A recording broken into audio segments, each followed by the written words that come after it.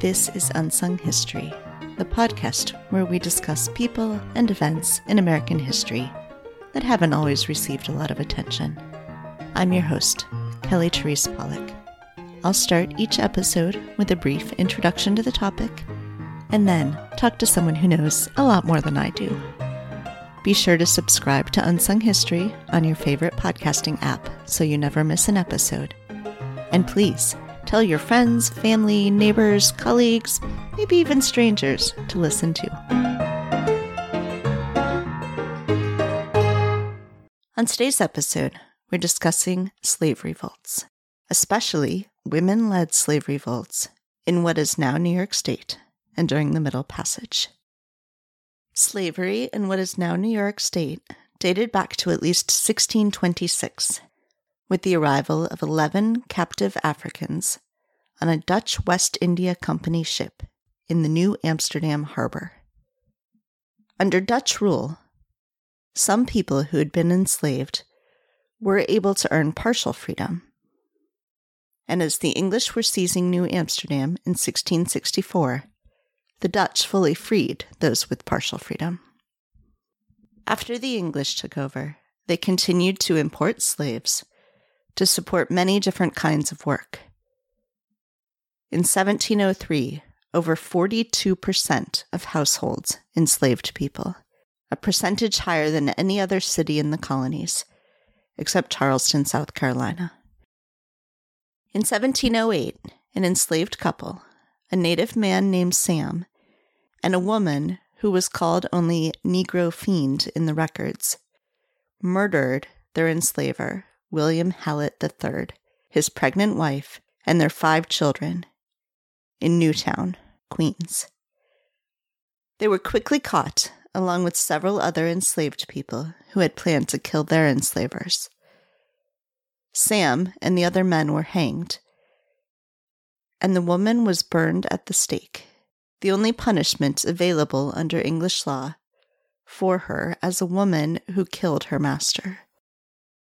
Such a crime was considered treason because a woman's husband or master was considered her natural lord, and killing him was like killing the monarch, thus a crime against the state. In response to this revolt, the New York Colonial Assembly passed a law in 1708 titled Act for Preventing the Conspiracy of Slaves, which made a death sentence the punishment for any enslaved person who murdered or attempted to murder his enslaver.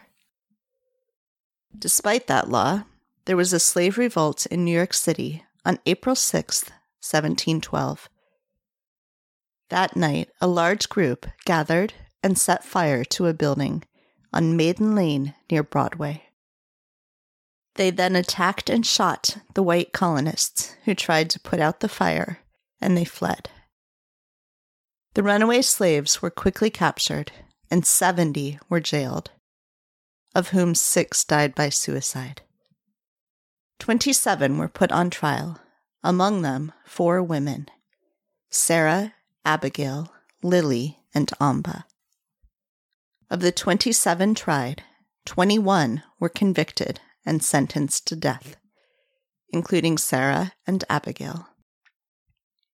Either Sarah or Abigail was pregnant, so her execution was delayed. After she'd been in jail for some time, Governor Hunter asked the Queen to pardon her, essentially sentencing her to time served. But it's unclear from the record whether the pardon ever came through or what her fate was. In 1799, the New York State Legislature passed the Gradual Emancipation Law of 1799 to free enslaved children born after July 4th, 1799, but only when they reached the age of 25 for women or 28 for men. At the time, there was no provision for those who were born before July 4th, 1799. The Gradual Emancipation Law of 1817 declared that any African American born before July 4th, 1799 would become free on July 4th, 1827, Those born before July 4th, 1827, were still indentured as children, but now only until age 21. Thus, by July 4th, 1848, all African Americans in New York were theoretically free. Slave revolts during the Middle Passage were so dangerous as to basically be suicidal. On the first leg of the triangular slave trade, ships left Europe and sailed to Africa with manufactured goods. These goods were traded for slaves, and in the second arm, the enslaved Africans were forcibly transported across the Atlantic to the Americas. On the final arm, sugar, tobacco, and other products were transported from the Americas to Europe. The conditions on the Middle Passage were wretched, and mortality on the slave ships was high. As many as 15% of the enslaved Africans died at sea, equaling 2 million people. The ships were designed to thwart revolts. The enslaved Africans were chained and manacled below decks, although women usually had more freedom of movement. Despite the impediments, 1 in 10 slave ships experienced some form of African resistance, ranging from usually fatal attempts to leap overboard to major revolts. Occasionally, rebellion sank ships from major explosion or fire, killing both the enslaved and their captors. More often, the insurrection was violently beaten back by the crew, and the rebels were punished or executed. When quantitative historians used statistical analysis to try to determine why slave revolts happened on some ships and not others, they found one clear pattern: that the more women there were aboard a slave ship, the more likely it was that a revolt would happen, although they dismissed the finding as coincidence. To help us understand more about these revolts and the challenges of understanding the historical record, I'm joined now by Dr. Rebecca Hall. Dr. Hall is a scholar, activist, and educator who writes and speaks on the history of race, gender, law, and resistance, as well as on climate justice and intersectional feminist theory.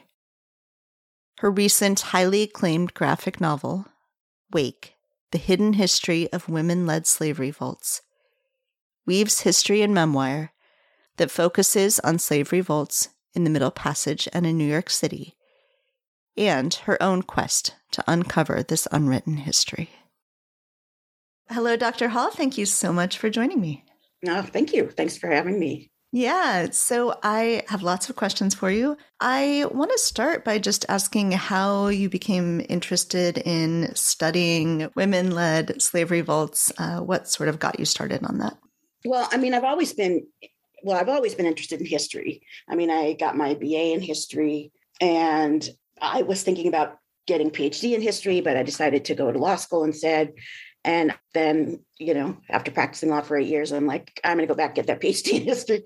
And I've always been interested in the history of slavery and slave resistance because it's also a family history. My paternal grandparents were both born enslaved. They were both born in 1860.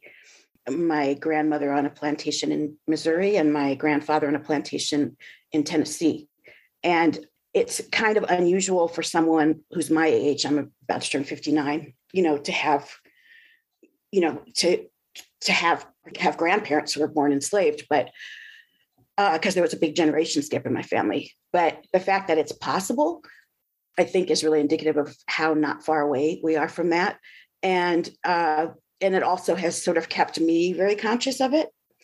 And I come from a family of radicals, and, I've always been interested in how people fight back and how people, confront their oppressors and how radical social change can happen. And so when I was getting my PhD in history, I decided that I wanted to, research that, consider having my research focus be slave resistance and revolt. So as I was getting familiar with that literature, it was really weird because every book or article that I picked up on slave revolt always like completely disavowed the idea that women would have been involved in that. And, after enough of that, a person starts to wonder, like, what's at stake here? Why do you have to, it's much ado about nothing, it's like, why do you have to keep saying this? Like, and so then I ended up, doing kind of a deep dive into the historiography of slave resistance and slave revolt in order to understand why that was. And now, since this graphic narrative has come out and I've done so many interviews, I've managed to get this sort of complex historiography down to about 5 minutes.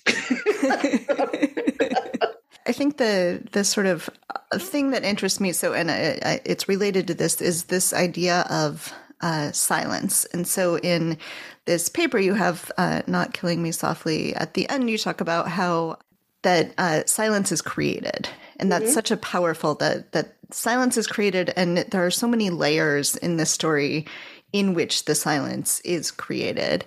Right. Maybe if we could talk some about that and, it not just sort of this is missing, like it just wasn't there, but, all the reasons that it is that women aren't included in these stories, and that there was such a push to disavow, to say, exactly. Yes, women couldn't be part of this. Exactly. Right.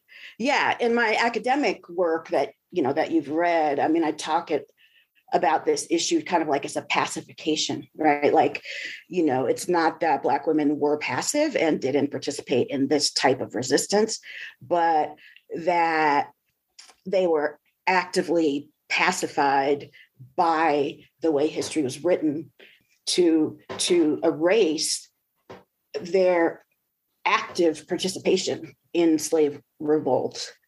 Yeah. Yeah. And I think so.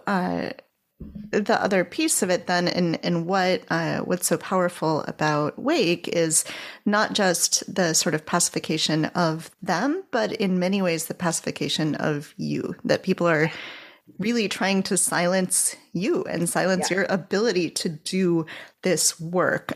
So could you talk some about that, and then, sort of how and why it came to be that you were putting that into the narrative in Wake? Right. Yeah. I mean, so what happened is that I wasn't planning to be a character in this book at all. I was going to use the book just to tell these stories that I had recovered. And I wasn't planning to spend a bunch of time on historiography either, because I don't know, maybe I'm wrong, but that's kind of niche. And I just figured, people aren't going to want to spend a lot of time reading that. So, but then it became really clear that because these stories are so fragmentary for reasons we can discuss, I needed to put myself in it in order to explain what was happening in the sources and what I was finding and what was missing. And so then, since I became like a character in the narrative, it made sense for me to talk about what was true and painful, because otherwise, like, why write, so there's a lot of stuff in the graphic narrative that's not in the academic work, because one doesn't normally talk about the kind of silencing that a person experiences in the process of their research, in their actual research. Although that's changed, and there is work out there that focuses specifically on that. But I wanted to, tell the story about what actually happened and what made these sources so inaccessible. I mean, and it started right from the beginning, like where, first I had to question, like, and basically dismiss all the mainstream history that women didn't participate in revolt. And then, my dissertation advisor's like, well, I agree, women probably did participate in revolt, but you're never going to find the sources. And then that's like, wave a red flag in front of them. It's like, I will find them, and then, as I discuss in the book, there's a whole range of things, everything from being able to find sources, but the sources, the chronicling of events, like you often think of a chronicle, like somebody's just sitting down and writing what happened, that is going to just contain everything. But, even what's chronicled is completely shaped by the society that person's in and what's considered relevant or not. And so I found the court documents related to this slave revolt that occurred in New York City in 1712.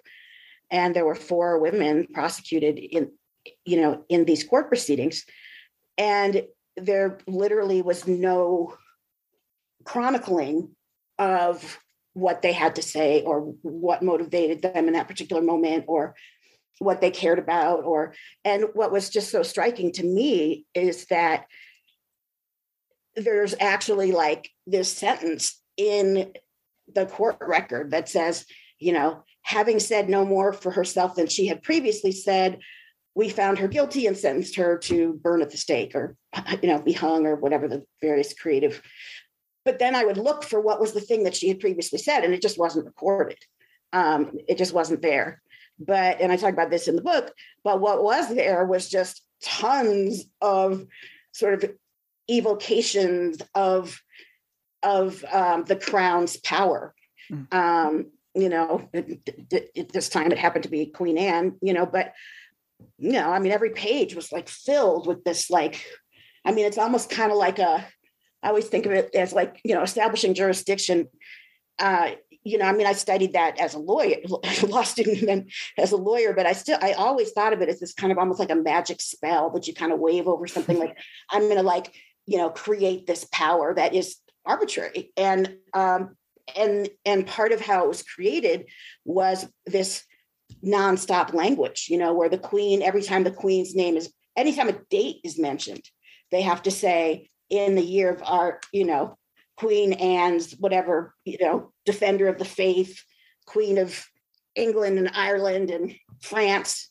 That was kind of aspirational, I think, the France part. But anyway, so the point is that the record was filled up with, the chronicle was filled with things that was considered important within the legal system and completely devoid of what I was looking for and, what I considered important. And the lives of these women, they just, had been like disappeared. And then, the other kind of problem I ran into was dealing with just explicit racism in archives. And yeah, I go into detail about that, but everything from one of the focuses of the book is women's leadership of revolts on slave ships. And in order to get more documentation of that, I really needed access to Lloyd's of London's corporate archives, because Lloyd's of London got their start in insuring slave ships. And they made a lot of money doing it. And one of the things that they insured against is if there was a revolt on a ship. So if there was a revolt on the ship and the ship owner lost property, they could file an insurance claim. And, that policy was called the insurrection of cargo, which I don't even know where to start with that sentence. But anyway, so I knew that if I got access to their records, that I could find, many more sort of documentations of revolts, because on slave ships, the documentation was crucial and it was detailed because of these insurance practices, right? And also kind of British regulatory systems required the captain and the ship surgeon to keep a certain type of documentation. But yeah, they would not give me access. And they don't give historians access, historians who study slavery, because they don't. I wasn't interested in suing them for reparations. I was just trying to find these stories, right? But I'm sure they're concerned about that. They're concerned about their reputation. And so, yeah, there was no way to get access to it. And, I've talked with a lot of other historians of slave trade, and none of them were able to get access to that record either, those records either. So it wasn't just like uniquely me, although I think it might be shifting. they hired an archivist who actually reached out to me. And so it was part of this like racial awakening that allegedly happened last year. I think it's over now, but she seems to be willing to talk to me. But I'm not working on that book anymore. I'm actually on a second book. So, but yeah, I mean, I still would love to go back and see, what they have. Yeah. It makes you wonder how many stories haven't been told, where there isn't even the piece of the historical record to follow. You talk, and I've heard these terms before as well, of sort of reading against the grain and of historical imagination. And so I wonder if you could sort of talk a little bit about what those are and how you have to use those in looking at these kind of things where the sources are just going to be incomplete. Right. So there's a few layers of issues here, right? Just in terms of primary sources. I mean, we can get into how history has been written about it, but just looking at sort of the primary sources themselves, the chronicling of the events at the time, there are a lot of things that get in the way, that bury these women's lives and make them almost impossible to retrieve their lives and their stories. Everything from like what I was talking about earlier, what they have to say is irrelevant and is not chronicled, not reported. Enslaved women were not keeping diaries, and to access issues like at the Lloyd's of London, to like, kind of more blatant racism that I experienced at the Queen's Archive, where I was trying to track down information, the court records for a revolt that happened in Queens in 1708. And so reading sources against the grain,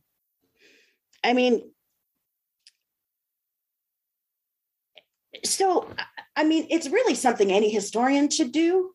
It's really something anyone should do when they're looking at pretty much any claim to truth about anything, right? Is, where it's like you go into it, remember, like being very conscious of, okay, who's creating this document? What's the purpose? Like, why are they creating it? So, for example, on the slave ship logs, for insurance purposes, if they're being created, and they're also being created to comply with British regulation of the slave trade, and sort of what's at stake, and who's like important and who's not considered important. And then, so it's about against the grain is kind of like a basic principle where you just don't take something at face value. You kind of turn it and look at it, literally against the grain to see, what's there. And in my work, I pay a lot of attention to silences.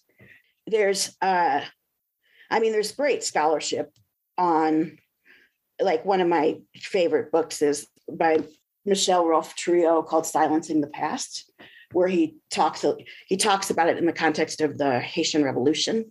But it's this short, beautiful book where he really kind of talks about a lot of these mechanisms. Saidiya Hartman, her latest book, Beautiful Lives, Wayward Experiments. I think that's what it's called. But she does a lot of work of like trying to recover, what we call, the subaltern, like the people that are just at the very bottom of the social structure, trying to recover their lives and their stories.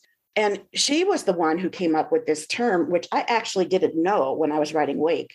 I wish I had. It would have been really helpful. This concept called critical fabulation, which is, her background is literature, although she does a lot of history. But it's this idea that the truth, that in order to access the truth of people's lives, where their documentation of their lives have been so thoroughly erased, at certain points, it becomes necessary to hypothesize, like, to try to fill in some of the blanks. I don't use the term critical fabulation, partly because I didn't know it. And also I'm not a lit person, and fabulation isn't a term that doesn't speak to me. And so what I talked about was measured use of historical imagination. So there are a couple of sections in the book which are clearly marked, where I'm saying, okay, the record has now fallen silent. Let me try to imagine what was possible. And then in those sections, though, so meticulously researched, everything from the 1712 revolt, where, the documents, the colonial governor of New York talks about that there was an oathing ceremony, like that something like tying themselves to each other by sucking the blood of each other's hands, or, whatever. And, I was able to find details about that kind of ceremony, which doesn't involve any blood sucking, in the British colonies at the same time, but in Jamaica, and among the same ethnicity of people, which were Akan speakers from what's now currently Ghana. And, so when I create a scene with this oathing ceremony, it's based on that, so that's just an example of how, like, literally everything about it. Like, one of the things is, because when I did the original scholarly work, I wasn't thinking visually at all. So when I was like, oh, I'm writing this book, oh my God, I need to do visual research. And it's like, well, how do you do visual research from like the 1700s? There's no photos, there's no, and so, I mean, I ended up doing things like, what did the city of New York look like in 1700, and I ended up like reading like 20 years of the city council minutes, which were just so tedious, but I learned a lot about it. Like, because it is so dark at night, we are now requiring every third house to put out a candle lantern.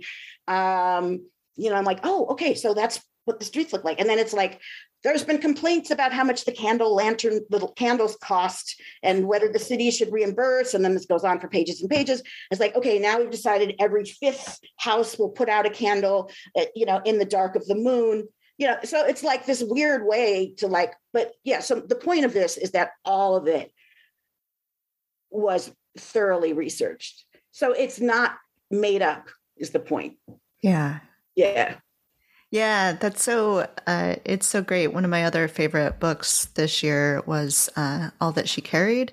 And that there's a similar sort of, we don't know that this person did this, but we know in this time period, these kinds of people could have done this. And I think it does so much to sort of fill in those details and help you really imagine these people's lives.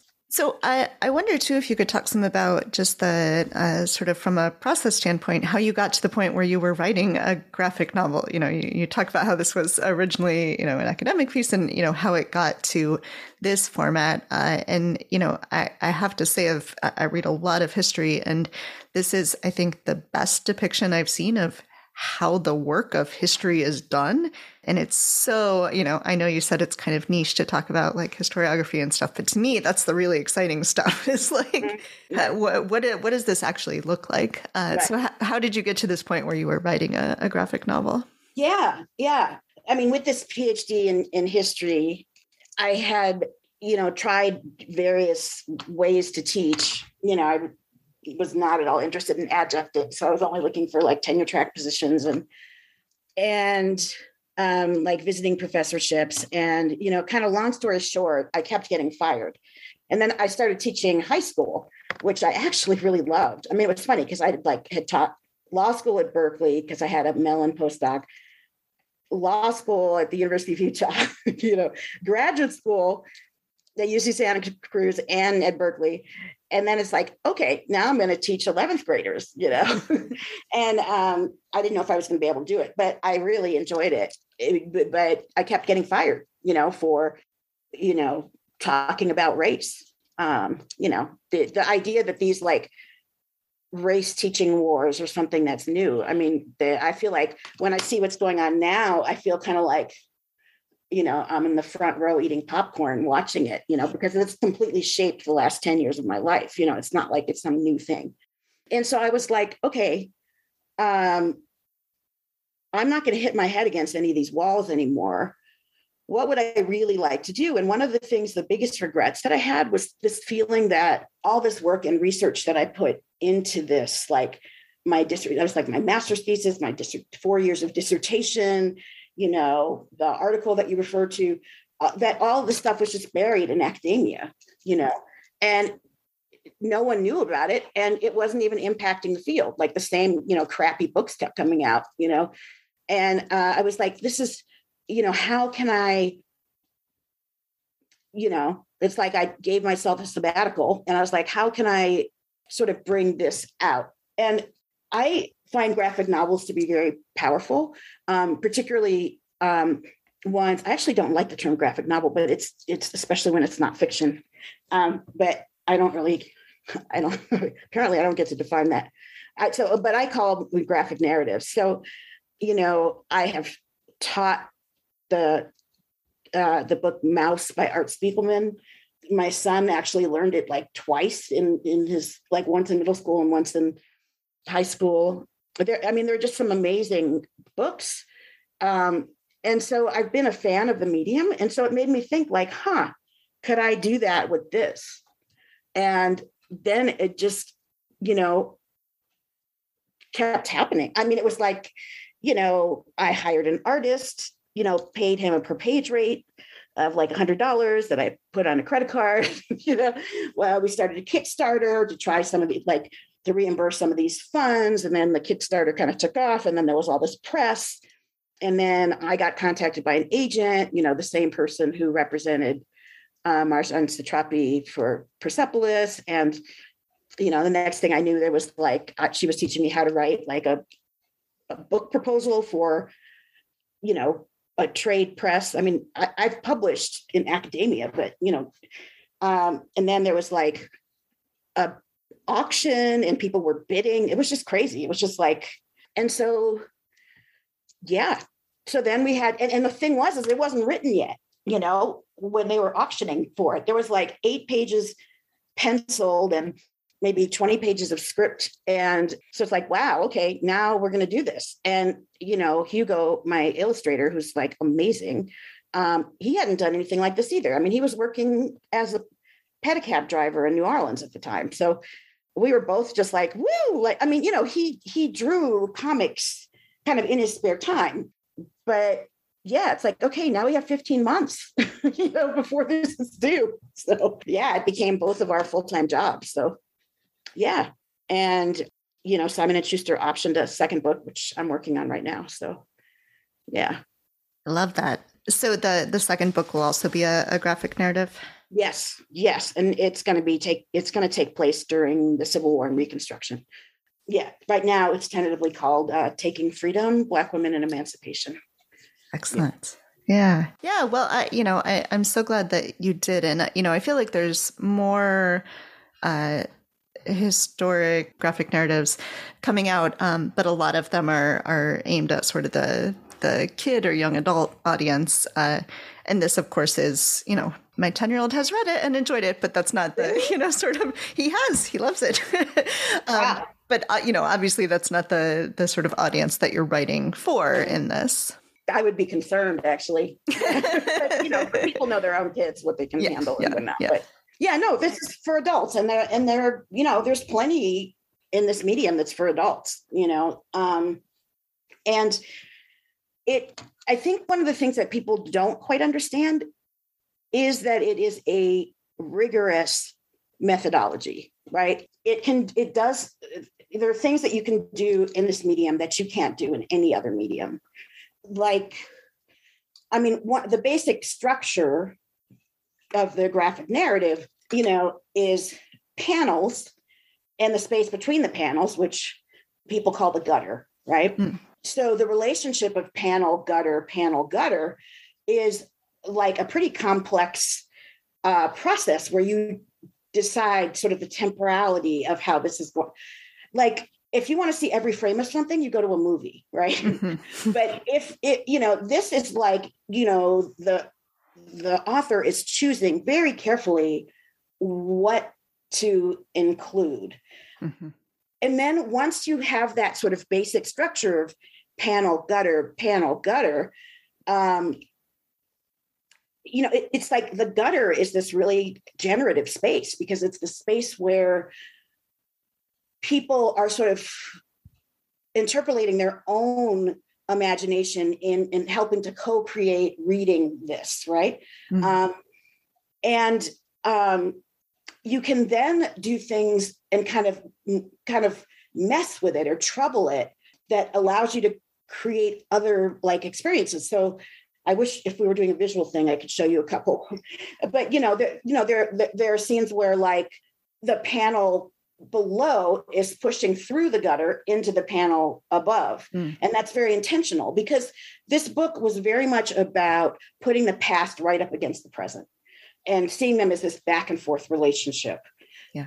And then this medium was therefore perfect for that. Like, I can't imagine doing it really in another way. So I think people are starting to begin to take it seriously. We've gotten like, insane amount of really stellar reviews. That was surprising to me. No, I mean, it's a good book, I know, but you get reviews, and you get bad ones, and you get great ones, and you get mediocre ones, and we just keep getting stellar ones. And I mean, PBS was saying that this sets the new standard for illustrating history, and and a lot of people like yourself, but even without your academic background, were fascinated by the historical process of research, which was fun, because it's been kind of a joke, like, are we going to have like action figures? Like, we'll have one like the historian, and it's like, okay, when do you bring in the historian to come in and like help fight evil, So yeah, people, like, a lot of the feedback that I've gotten is that people were actually quite fascinated by the historical research process. Yeah, it's very cool. So I could probably keep asking you questions all day, but to be mindful of your time, is there anything else you wanted to make sure we talk about? Yeah. I really wanted to talk. I mean, there's so much we could talk about, but I really wanted to make sure that people understood about how the history of slave resistance has been written in this country, and try to understand why women have been so completely erased.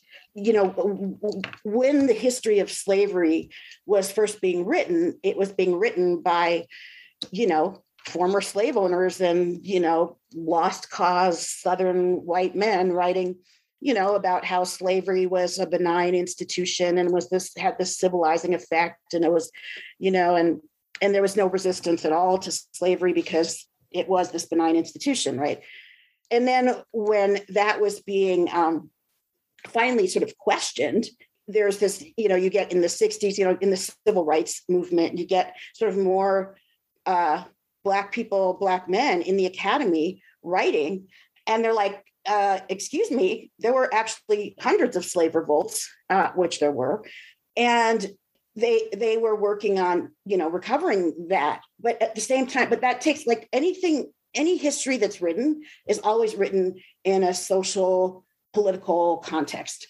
And, the social political context at that time was this, it was like the war on poverty. It was this whole thing about why are Black people, poor? And it's like, well, it's not because of economic oppression. It's because of the culture of poverty, that Black people's culture is deficient. And, specifically their gender roles are distorted, where you have this sort of matriarchal Black woman and the emasculated Black man, and this was like the discourse. It was like everywhere, and strangely, it's actually still around. There's still remnants of it around, but kind of in response to this, these historians were saying, like, well, I mean, like in Genovese's Jordan Roll, which is kind of like, he's like, Black women would not undermine their men by participating in revolts, like, and it became this whole thing. And then when you started to get like women historians, feminist historians starting to write, like in the 70s and 80s, their position on it was like, well, if Black women weren't involved in revolt, they were involved in all these other kinds of resistance that are equally important and perhaps even more impactful, like individual acts of sabotage and arson and poisoning and tool destruction, and kind of like part of that weapons of the weak thing that was going on in the 70s and 80s, which is also, so important. But where I entered the picture was, yes, that's all true, but I'm not giving up on the first thing, and there's something about coordinated acts of violent resistance that is fraught, because of these reasons that we were talking about. So, but I came at it backwards, like, what is this? And then went back and sort of, learned all of that. And now I feel like, now it's like, it's post-Cena. It's, people weren't regular people, like regular interested people who were reading this book were not at all shocked, that women were involved in, it's just, but still, a lot of historians are like really, it shifted, but, there's some who are just still really like, really, and these kind of historiography, this is what I'm talking about when I mean historiography, is like the social political context in which history is written and how that shifts over time. So that's not so much historical method, like how you deal with sources, but like the historiography, of slave ship revolt, having this sort of myopia about women not being involved in it, just messed up the whole history.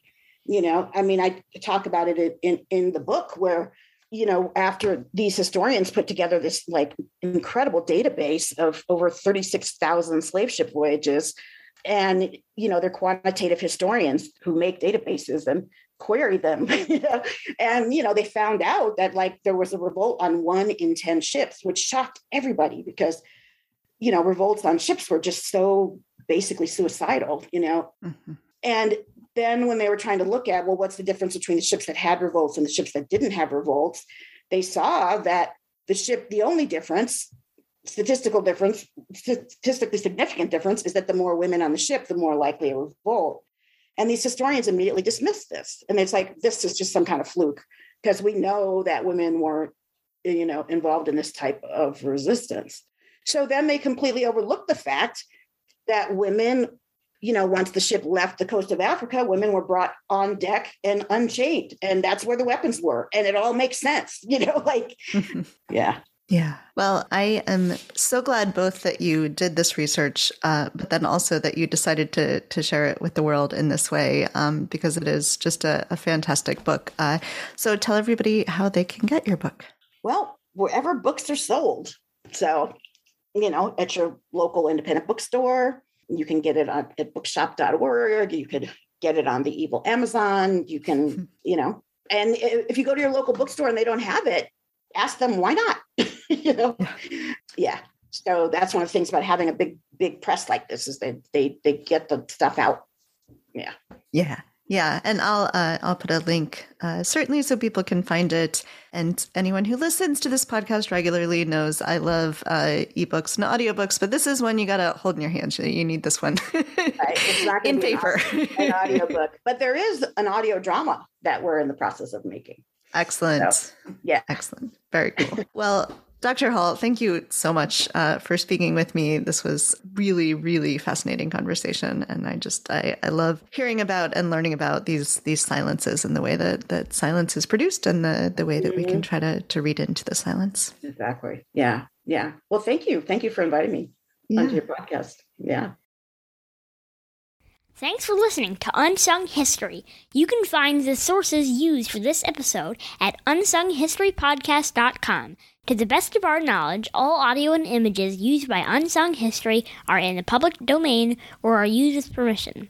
You can find us on Twitter or Instagram at unsung__history or on Facebook at Unsung History Podcast. To contact us with questions or episode suggestions, please email Kelly at unsunghistorypodcast.com. If you enjoyed this podcast, please rate and review and tell your friends. MSW